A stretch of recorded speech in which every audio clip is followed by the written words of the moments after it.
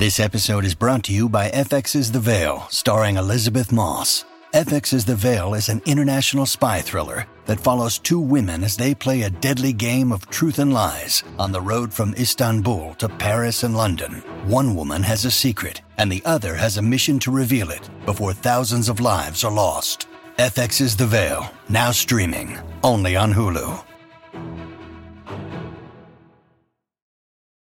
Your brain needs support, and new Ollie Brainy Chews are a delightful way to take care of your cognitive health. Made with scientifically backed ingredients like Thai ginger, L-theanine, and caffeine, Brainy Chews support healthy brain function and help you find your focus, stay chill, or get energized. Be kind to your mind and get these nootropic chews at ollie.com. That's OLLY.com. These statements have not been evaluated by the Food and Drug Administration. This product is not intended to diagnose, treat, cure, or prevent any disease. When you need mealtime inspiration, it's worth shopping Kroger, where you'll find over 30,000 mouth-watering choices that excite your inner foodie. And no matter what tasty choice you make, you'll enjoy our everyday low prices, plus extra ways to save, like digital coupons worth over $600 each week. You can also save up to $1 off per gallon at the pump with fuel points. More savings and more inspiring flavors make shopping Kroger worth it every time. Kroger, fresh for everyone. Fuel restrictions apply. Welcome to the New Books Network. Hello everyone, this is Morteza Hajizadeh, your host from Critical Theory Channel, and today we are pleased to have Professor Tom McLeish with us. Professor Tom McLeish is a physicist, academic interdisciplinary leader, and a writer. He's the inaugural professor of natural philosophy in the School of Physics, Engineering and Technology at the University of York in England, and today he's here to talk to us about the second edition of a great book he wrote called The Poetry and Music of Science, Comparing Creativity in Science and Art. Tom, welcome to New Books Network. Thank you, Morteza. I'm really happy to join you today. Thank you. So to start, can you please briefly tell us how the book came about? And because you're a quite well-known writer in the area of science and humanities, but can you tell us about the idea of this book? Yeah, sure. Well, of course, my core discipline is physics. I'm a scientist. I do write in the humanities as well, because I think that science belongs there. And I've always been so saddened by the way we have disrupted and fragmented our disciplinary world, as if the world itself knew about the difference between chemistry and English and history. The world is the world. So I love interdisciplinary stuff. But what catalyzed this particular book on comparative creativity in science and the arts came from a series of high school visits. I love going to schools, and perhaps the 17, 18-year-olds, 16 plus, just to stretch them a little bit, introduce them to what goes on if they carry on this a bit further. What do universities do? And then, so I'll perhaps talk about science and faith, or science and arts, or history of science. And then you get a picture, don't you, if you talk to young pupils, about which ones are really on it, which ones are really bright. And some of those I'll ask, well, you're holding me against the wall, aren't you, of everything I'm saying? Why didn't you do science? Because in the UK, or in England particularly, you might know it's possible to drop all your sciences, and indeed all your humanities, at age 16, if you wish. It's appallingly under-providing our young generation. Anyway, that's another question. But the really bright ones would never say, oh, because it's too hard for me. They would say, because there's no room for my own imagination in science, or there's no room for creativity in science. And of course, at this point, I froze inside, because I am a scientist. I've worked my nearly 40 years as a career in research physics. And I know that enormous amounts of imagination. Science is, in brief, reimagining the world. So I realized I had to write about this and talk about it and have YouTube talks about it and everything and work. I was at that point also chair of the Education Committee at the Royal Society, which is our National Academy for Sciences in the UK. And we were able to do something there. That's what was very exciting about serving in those sorts of ways, to actually try and help science teachers with their pupils at all levels introduce creativity into their science experience. The story you said kind of sounded familiar to me as well, because when I was in high school, I'm originally from Iran.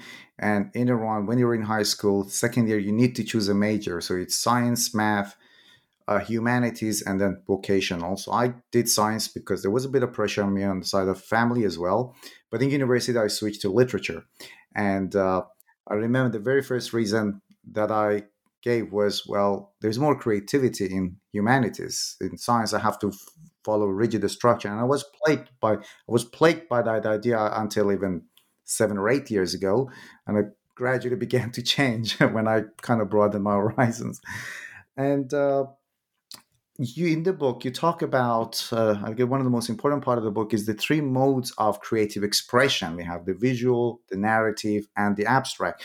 So I would be grateful if you could talk about these 3 modes. And it's a question also popped up in my mind when we were talking about creativity, which you can address after that, which is the nature of creativity in humanities and science the same, or still true that you exercise creativity in science, you still need to follow a process, a methodology? It's a very good question, because the very reason that the structure of the book, this trifold structure, ended up as it is because of the blurred distinction between arts and sciences. You see, I thought I was going to write the book along the structure of some chapters on scientific creativity, some chapters on artistic creativity, and then some discussion. And you can't write that book. My methodology was twofold. I read extensively in the history of artists and scientists reflecting on their own creative process. Mathematicians too, Adamar famously, Beveridge for science, Henry James in the novel, and so on. But also interviewed people I know or who with whom I could get introductions to, who are composers, artists, chemists, physicists, mathematicians, journalists, all sorts of people who create things. And I asked them to tell me the story. I said, well, don't give me the polished version of something you're particularly happy with having been brought to birth de novo from nothing. But tell me the story, the twists and turns, the ups and downs, what you originally set out to do, and maybe you couldn't do that, and all the story. Now, the scientists typically need a little glass or two to get them going on this, because we cover our tracks. You see, we're not supposed to talk about this.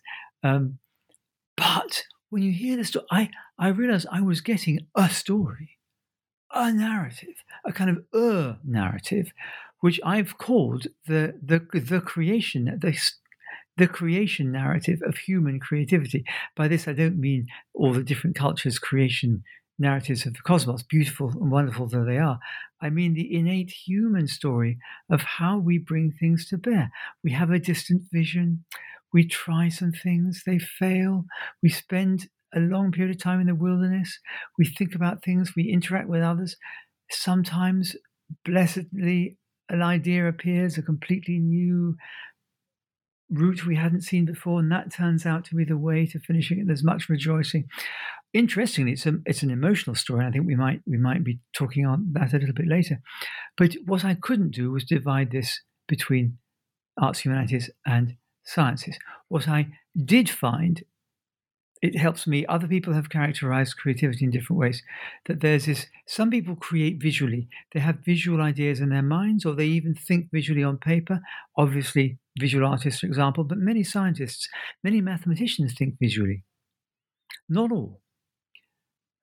Some creativity happens through language, through words. So poetry is a sublime example of this, of course. And literature itself, but there turns out to be this deep connection between literature and experimental science that I hadn't anticipated, and that's a wordy subject too. And then the third category is really apophatic. It's by what's left when it's not visual and it's not literary. When what is it? And there is this abstract mode of thought which one comes across in topics like mathematics, theology, sometimes music par excellence.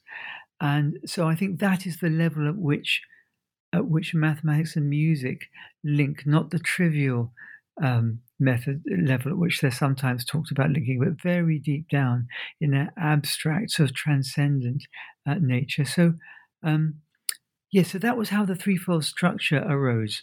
I forgot there was another thing you wanted me to pick up on the end. It was the idea of creativity in science and in humanities, because my assumption is that in science you still need to follow a set of scientific reason, let's say, or scientific method. They do, but of course the arts do as well. So I think most helpfully here is a phrase coined by Jacques Monod, which is day science and night science. That again, scientists, we don't admit to this very much, but we should do. Of course, there is the formal experimental method, checking hypotheses, carefully making measurements, carefully doing calculations or simulations. That's what we call day science. In fact, there's a podcast by a couple of friends of mine called Night Science, where they interview biologists predominantly, but other people from the world of science as well, to get to talk about their other side of the coin. You see, if you don't have imagination, you don't have a hypothesis to work on. There's this night science where all the creativity happens. Now, you might say, well, but in art, of course, it's all the imaginative creativity. By no means. There's a highly technical, methodological, whether you're composing music or putting oil paint down on canvas with a blade, or going over your manuscript, analyzing each word, rubbing out, finding new metaphors, getting it right. There's artists, all creative artists have methods which to me map very closely onto the more formal methodological aspects of science you've talked about. So although there are differences, obviously, that, for example, science, we will come on to creativity constraints, but science is constrained by the real world. But artists have different types of constraints, but they do have constraints. So whenever I try to explore the differences, the thinking takes me more towards similarities and then a mapping between those similarities. So it's looking more increasingly close to me. It's when I was reading your book, one thing I found fascinating was that how you had carefully mapped out or outlined the creative process that scientists go through, and found these comparisons that you mentioned. And I was reminded, and something that humanists are usually accused of, is that what they produce is not really knowledge, because they don't follow a set of, they don't have a methodology. They don't have the scientific method to follow. And last year I was reading this book called Humanist Reason, History and Argument and Plan by Eric Hale, whom you might know is a professor of comparative literature. And he had he did the same thing you've done in science, but he did it in humanities. That still in humanities, we also do follow process. We follow our methodology to come to that final polished product. So it's still knowledge, but it's a different kind of knowledge, like creativity that you have argued for. It exists in science, but the nature of it might be different, but the process, the artistic process, is still the same. And this is the second edition of the book, and you have added a whole new chapter to this second edition, which is poetry and science. And I guess this is your favorite chapter as well, because I know you are a big fan of music as well. So can you tell us about this new addition to this chapter? Yes. Well, I mean, they could have had me up under, as it were, the Trade Descriptions Act, as we call it in the UK, with publishing a book whose title was The Poetry Music of Science, and not really discussing poetry very much in the first edition. So I knew I had to do something. But in particular, I had not realized, it's my own ignorance. I'm just learning. All authors, we learn as we go, as we write, of course. Wordsworth, in his the preface to the second edition of the Lyrical Ballads, I did mention this in the first edition, prophesied, almost as like a prophecy, that one day science would be as appropriate a feedstock, if you like, or food for the poet, just as much as any other experience of humankind as enjoying and suffering beings. as enjoying and suffering beings. But of course, at that stage, science was still confined to a small, as it were, almost elite, as it basically is still today. So because of that, I thought because more people neither enjoy nor suffer from science, and actually when engaged creativity, one suffers as well as enjoys. That's part of the story. Wordsworth had it absolutely right. It's not yet, and I felt it was not yet. But actually, I've discovered there is a wonderful, rich, continuous seam of poetic thinking through the ages. In fact, from ancient, of course, Lucretius' great poem, De Rerum Naturae, on the nature of things, is a poem. It's a Latin poem. And, I've even discovered, not discovered, but discovered to the point of conjecture that poetry was quite a good candidate for the canonical form of scientific writing as experimental science took off in the 17th century. So, for example, at the beginning of the 17th century, the classic text on silk science and technology, it's a book called On Silkworms and Their Flies, is an extensive volume in Octavia Rima. Margaret Cavendish wrote her atomic theory in poetry.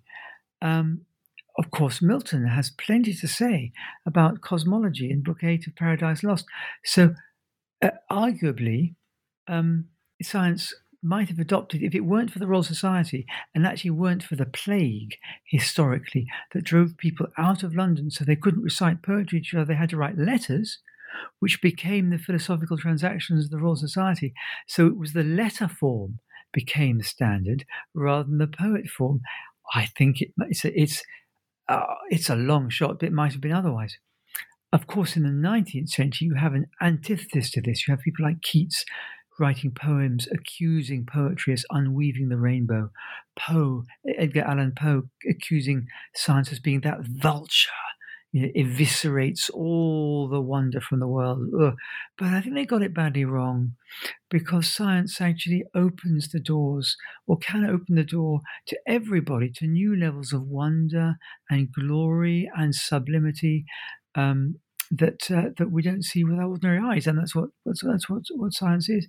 And in our own day, there are many own times examples of quite wonderful science poets. So Rebecca Elson, I spent some time studying in the new chapter, a cosmologist, astronomer. She worked with the Hubble Space Telescope.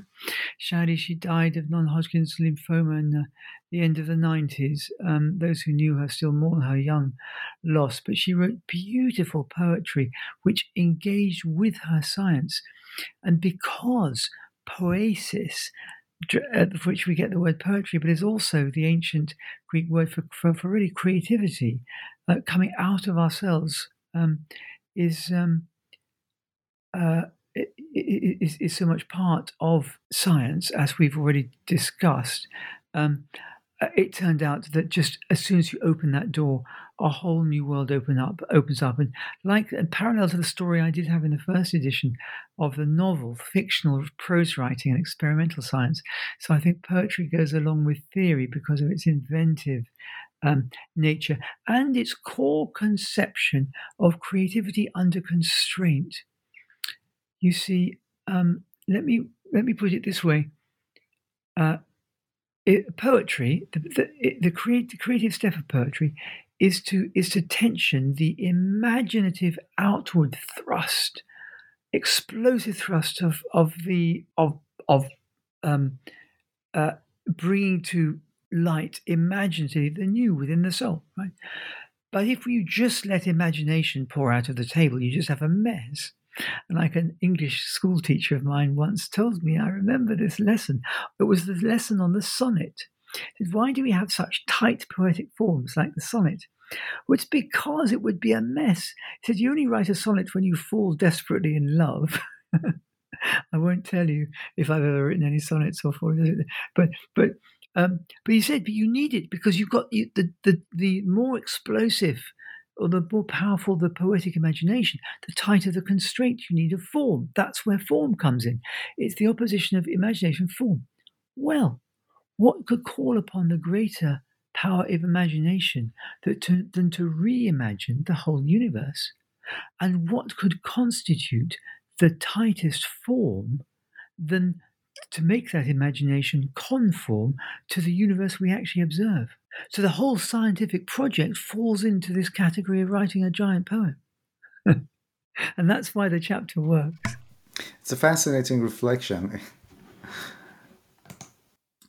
Another fascinating part of the book that I'd never thought about was the rise of the novel in the 17th century. So you have this speculation, the rise of novel in the 17th century and the emergence of experimental methods in science. They occur at the same time, more or less. So can you expand on that, please?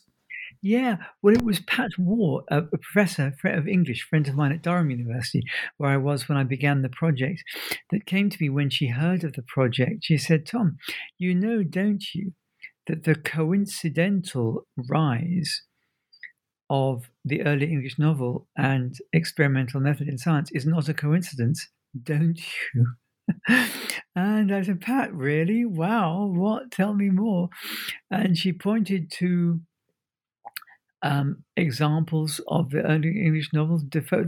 Obviously, it's the end of the 17th century, beginning of the 18th century. That's the time we're talking about.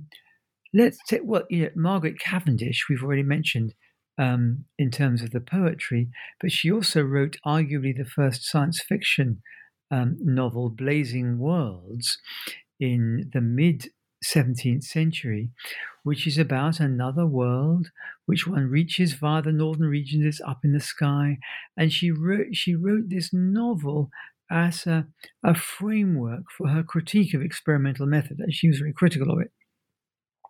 And in a sense, one should be, because the idea that one could learn anything about interconnected, universal, complex nature by doing something as disconnected, artificial, and simple as an experiment is very counterintuitive, except to us now. We're just used to it, and we think that people were silly by not inventing experimental method hundreds of years before they did. They weren't. But that's a little bit of an aside, although it does throw a theological hook, by the way, into this whole question, because it was Francis Bacon's theological analysis of grace that got over the activation barrier. So the part of this book, underneath the surface, is this really interesting and complex story of science and religion, which are tangled in much more interesting ways than the foolish and ahistorical conflict model we have today. Didn't think we were going there, but you have to, because it's part of the story. So Daniel Defoe, not long after Robinson Crusoe, what does he do? He takes his whole world is a little island, a single island. He puts one man on the island. He invents some goats, some particular species of goat. He gives the man a certain amount of rounds of ammunition left, and then there are footprints of another human being, and the rest. Now, the idea of the sheer chutzpah, as it were, the hubris of being able to create our own small worlds, simple enough for us to grasp and to observe what happens in them, is what am I describing? Am I describing the novel, or am I describing the experiment? And the answer is I'm describing both. So that's really why the experimental method in science gets going. And then there are all sorts of ways in which they thread through history.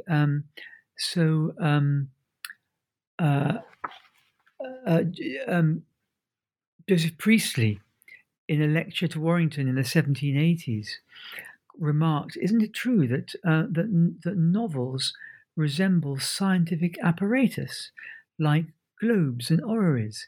And he doesn't explain this. He said, and everyone nodded. And of course, the reason that everyone nods is because they are the ways into seeing through a small world that we humans can create as it were, in image, that represent and give us information on the big world. So actually, this is theology again. I just have to read you just a little bit of something that Samuel Taylor Coleridge wrote in his essay on the imagination. In his Biographica Literaria, he writes about imagination. He says, the primary imagination I hold to be the living power and primary agent of all creation as a repetition in the finite mind of the eternal act of creation in the infinite I am. See what he's doing? He's saying that both poetry and literature and experimental method is like a mini creation, a finite creation, created by who? Not by God. It's like an image of the creation. It's been created by the image of God. So he's calling on what's called Imago Dei theology that humans are made in the image of God, because the big I am is Moses. Of course, he's talking about Moses there and the burning bush and that story. So actually, there's a big triangle here over how literary, poetry, and science work together in a very human way, being creative that somehow images the big creation. That's probably the best way I can put it. Yeah, it all makes sense, and I never thought about. I'd read that section. I never thought about it in this sense. Let me ask you a final question. You're, like I said, you are a hardcore scientist. At the same time, you are an advocate of humanities. And your friend, I earlier talked to your friend a few months ago, Professor Jim Al-Khalili, who's more or less the same. He also recently wrote a book. Yeah, wrote a book, The Joy of Science. Absolutely. He's also written about the fantastic Arab Islamic contributions to science. And he made a series of documentaries. That's right.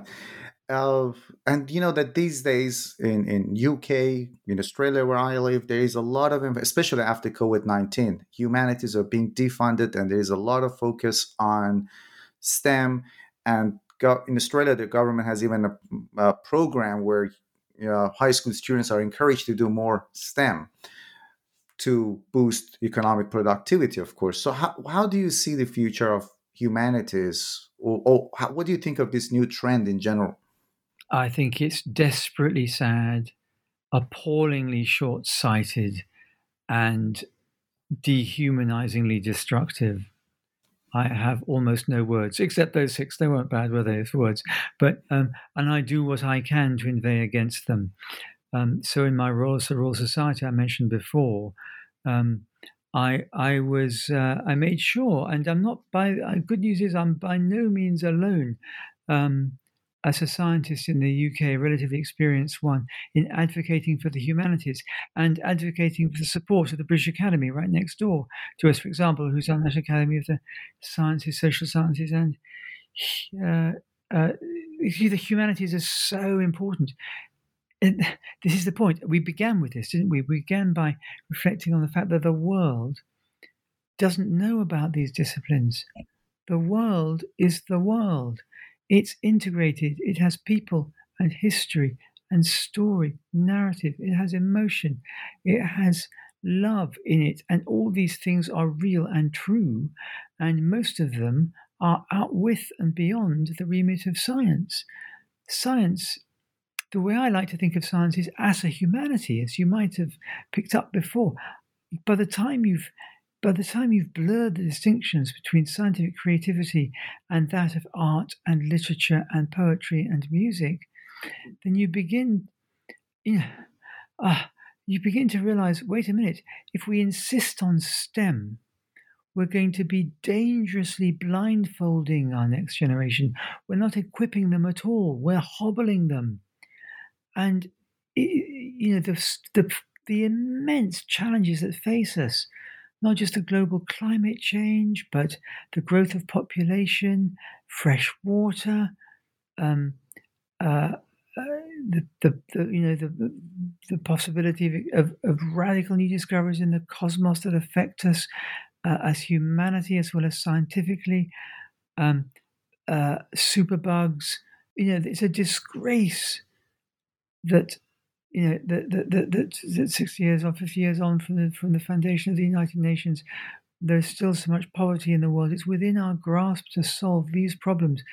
And it's the focus on particular disciplines and narrowness that has been cause of the failure. It's all about being divergent thinking.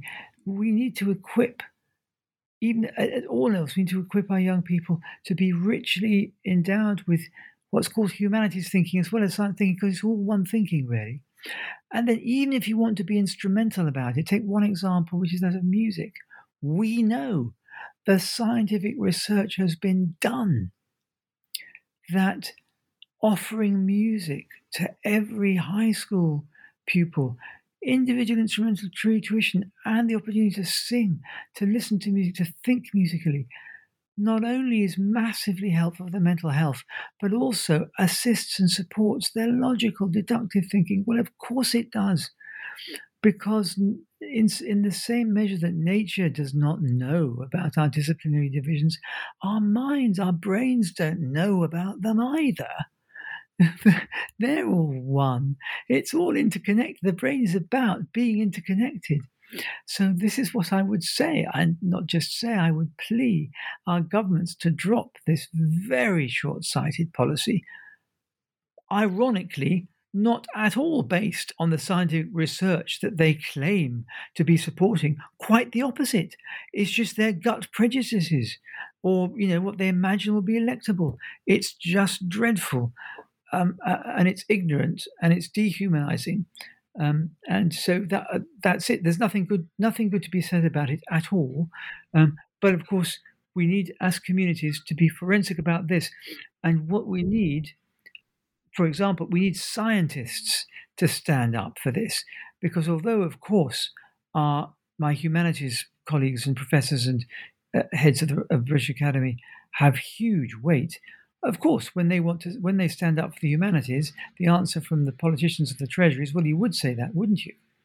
But when the President of the Royal Society gets up and says we should fund the humanities, we should make sure that school pupils continue to study humanities, including music, available to the age of 18, and we believe that'll serve the sciences better. Oh, that's a surprise. We didn't expect you to say that. We expect you to fight your corner.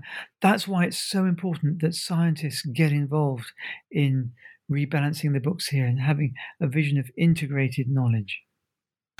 I couldn't have said it better myself. And you mentioned there are hundreds of examples of very well-known scientists who were poets, novelists, critics, cultural critics as well. Yeah, and I hope more and more people like you, more and more politicians hear people like you and your colleagues as well. Professor Tom McLeish, thank you very much for your time and speaking with us about your book on New Books Network.